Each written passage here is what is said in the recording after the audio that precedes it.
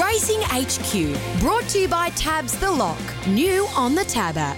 TNCs apply. Gamble responsibly. Call Gamblers Help 1800 858 858. Welcome to On the Pace for this Wednesday morning edition as we discuss New South Wales harness racing for the next 10 minutes or so. Brittany Graham with you today, and I'll be with you today and tomorrow to discuss what are tonight's meeting from Bathurst and also tomorrow's meeting from Penrith as well as Tamworth tomorrow in the daytime slot as well. Yesterday we had strong racing at Menangle and also Young. At Menangle, it was an interesting day. A few horses getting their first Menangle wins on the board, but across the board, the money was pretty well spread around, and we closed out the afternoon with the real ruffian, Mr. Magic Man, getting up at $51 there in the last. And much the same can be said for Young last night. Pretty well evenly spread when it comes to victories. Tonight, we've got 8 races out of Bathurst. The first gets underway at 5:12 this evening, and Travis Bullock has 4 nice drives on paper. Particularly in the early part of the night, he has a few good chances if things go their way. And he's our guest this morning for On the Pace. Appreciate your time, Travis. How are you? I'm very well, thanks, Brittany. How are you?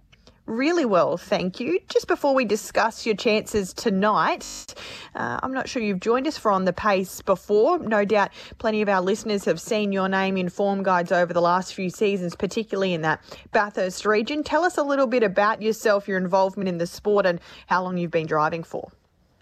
Okay, well, basically Dad had trotters all his life, so I grew up with them at a very young age. Didn't sort of really have much interest in them when I was younger. I did have a go at it when I was about 14. I think I ended up in the paddock or somewhere like that, so I sort of steered away from it for probably about 10 years. And anyway, I was working in Tamworth. That's where I grew up in. And I was a parts interpreter there. And anyway, it turned out that Dad was looking for stable hands, and I basically put my hand and said I'd really like to have a go. And I followed him pretty much all my life, watching it on Sky Race, followed all the horses. And I really wanted to get myself out there and have a bit of a go at it. So I've been driving now for approximately, I'm going to say about 21 months. So it's sort of coming into 2 years. And I'm really enjoying it. That's great to hear. So you sort of decided to have a go at the driving part of the industry, but you're obviously hands-on as well with the stable, I guess, in a training aspect as well. So yeah, basically, there's Dad sort of, he's the trainer and everything out here. So basically I started off as a stable hand. Probably after a couple of months, Dad chucked me in the gig. Did a bit of fast work and that, and I just really enjoyed it and loved driving the horses. They're just so pleasant to drive, and I thought, well, I'll just keep on going from here. And then probably a couple of years down the track, I ended up getting my trials license. Just sort of went from there, and just sort of progressed through and got a little bit better each time I went out there. And I'm really happy with how things have been going. Just shy of 300 race drives so far, and you've driven 21 winners, but this season's on track to certainly be your best. You've got an 11% strike rate to winners, 66 drives this season for 7 wins. So if you continue on that way, you'll certainly bump over your best season thus far. Is it more opportunities? Is it the quality of horse that you're driving this season? Are you getting a few more drives from your dad? Because he does really support you with the steers. Yeah, no, I've got to thank my dad and Peter and Murray for giving me the guides. Peter Murray knew yesterday. Look, they've always been very good quality horses. We're just having a really, really good luck at the moment. We've changed the little things. We sort of always race, or the race horses always that are racing on Wednesday get work on Sunday. So I just think that gives them a little bit more, preparation towards Wednesday. We've been doing that for probably 12 months now, and that seems to help the horses. We used to hobble them on a Monday. But to be honest, Dad's given me the opportunities, and when he's given me the opportunities, I just sort of try to take them as they come and try to prove myself. And I'm really happy with how things have been going. Yeah, Long Matt continues, seems to be tracking along really nicely. You've got 4 drives tonight, as I mentioned. Let's have a chat about each of them, the first of which is in the second event on the card. This is a mares event, and Ellen Shannon, just looking at her overall record, she's won just the 4 races from her 55 career starts, but I don't think that's probably a true representation of her ability, because she's very rarely far away, and that's sort of been evidenced in her last 4 starts. She's had a win and 2 minor placings from some pretty ordinary gates. So she must be a stable favourite. She definitely is. She's just improved out of sight this week. We always thought that she was probably at best 159, but she can do 157. She has gone a high 155 before, but she's just got brilliant gate speed. And if you draw the front line, you've just got to go forward. And not all the time you'll get to the lead, but 90% of the time you'll get to the lead with her. I think she's going with a sit.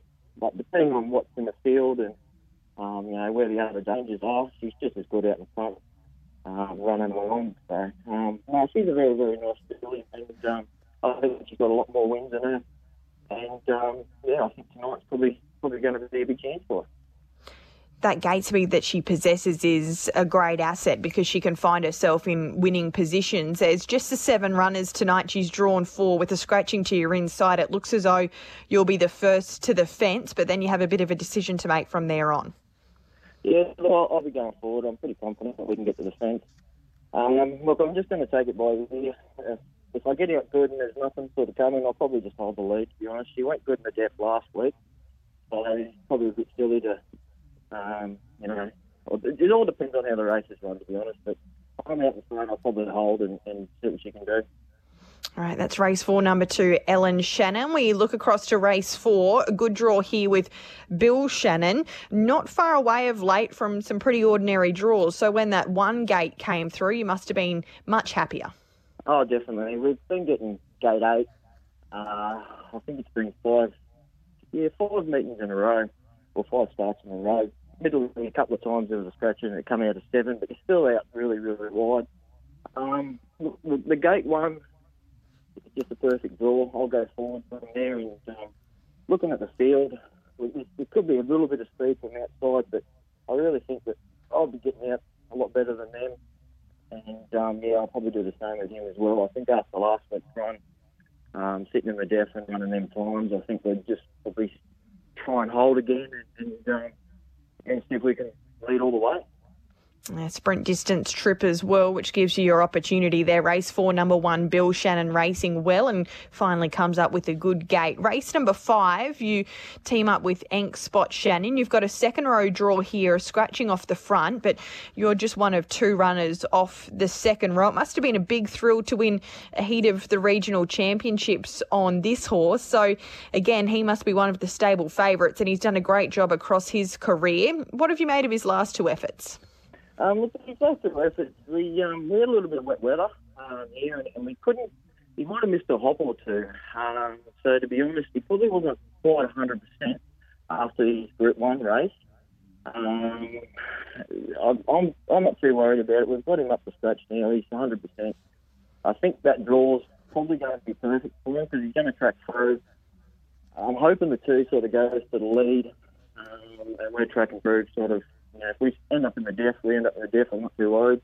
But I think we'll probably be 1-1. And if that's the case, then I'll put him into the race probably pretty early and make sure the speed's genuine. I think he'll hopefully be too good. He is down in grade a fair bit compared to what he's been racing. So, I think probably your best chance of the night, to be honest. Yeah, race 5, number 10, Ink Spot Shannon. Madam Muir looks as though it will start as favourite. Hasn't raced since August, so you would think race fitness is maybe a query, and her trials have been okay. So, again, that must give you a little bit of confidence that you've got fitness on your side.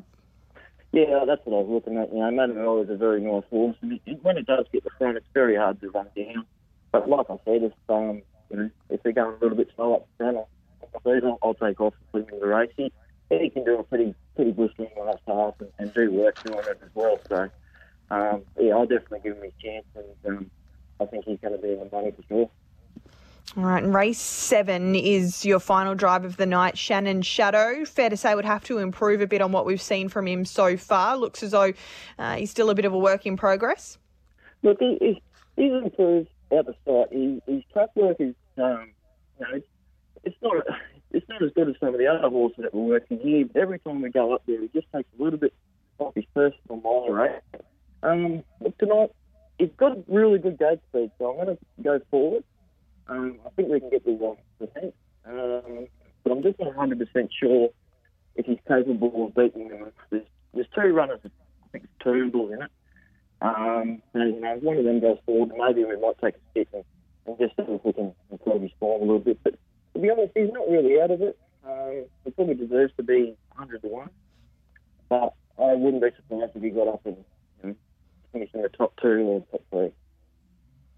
Okay, he's a ruffian race 7 Shannon Shadow, but maybe an each-way chance with the 9 starters. You can certainly play it each way as well, or on a place perspective. 4 drives tonight. You may have already let us into your best of the evening, but just to confirm, you're happy to stick with Ink Spot Shannon as the horse that you're most confident with? Yeah, I'm pretty confident with him. He, like I said, he worked in here on Sunday, and he's probably worked the best he's ever worked. He really wants to get on with it, and he wants to race. If we take that to the track tonight, I really can't see. I really can't see him getting beat, to be honest. But either way, we'll find out tonight. I think he's probably better, to be honest. All right, that's race 5, number 10, Ink Spot Shannon. He is now favourite. He's been well found, 370 tab fixed as well. Appreciate your time and insight this morning, Travis. Best of luck this evening. Hopefully there's a few winners amongst them, and we'll chat again soon. Excellent. Thank you very much for your time, Brittany. Talk to you later.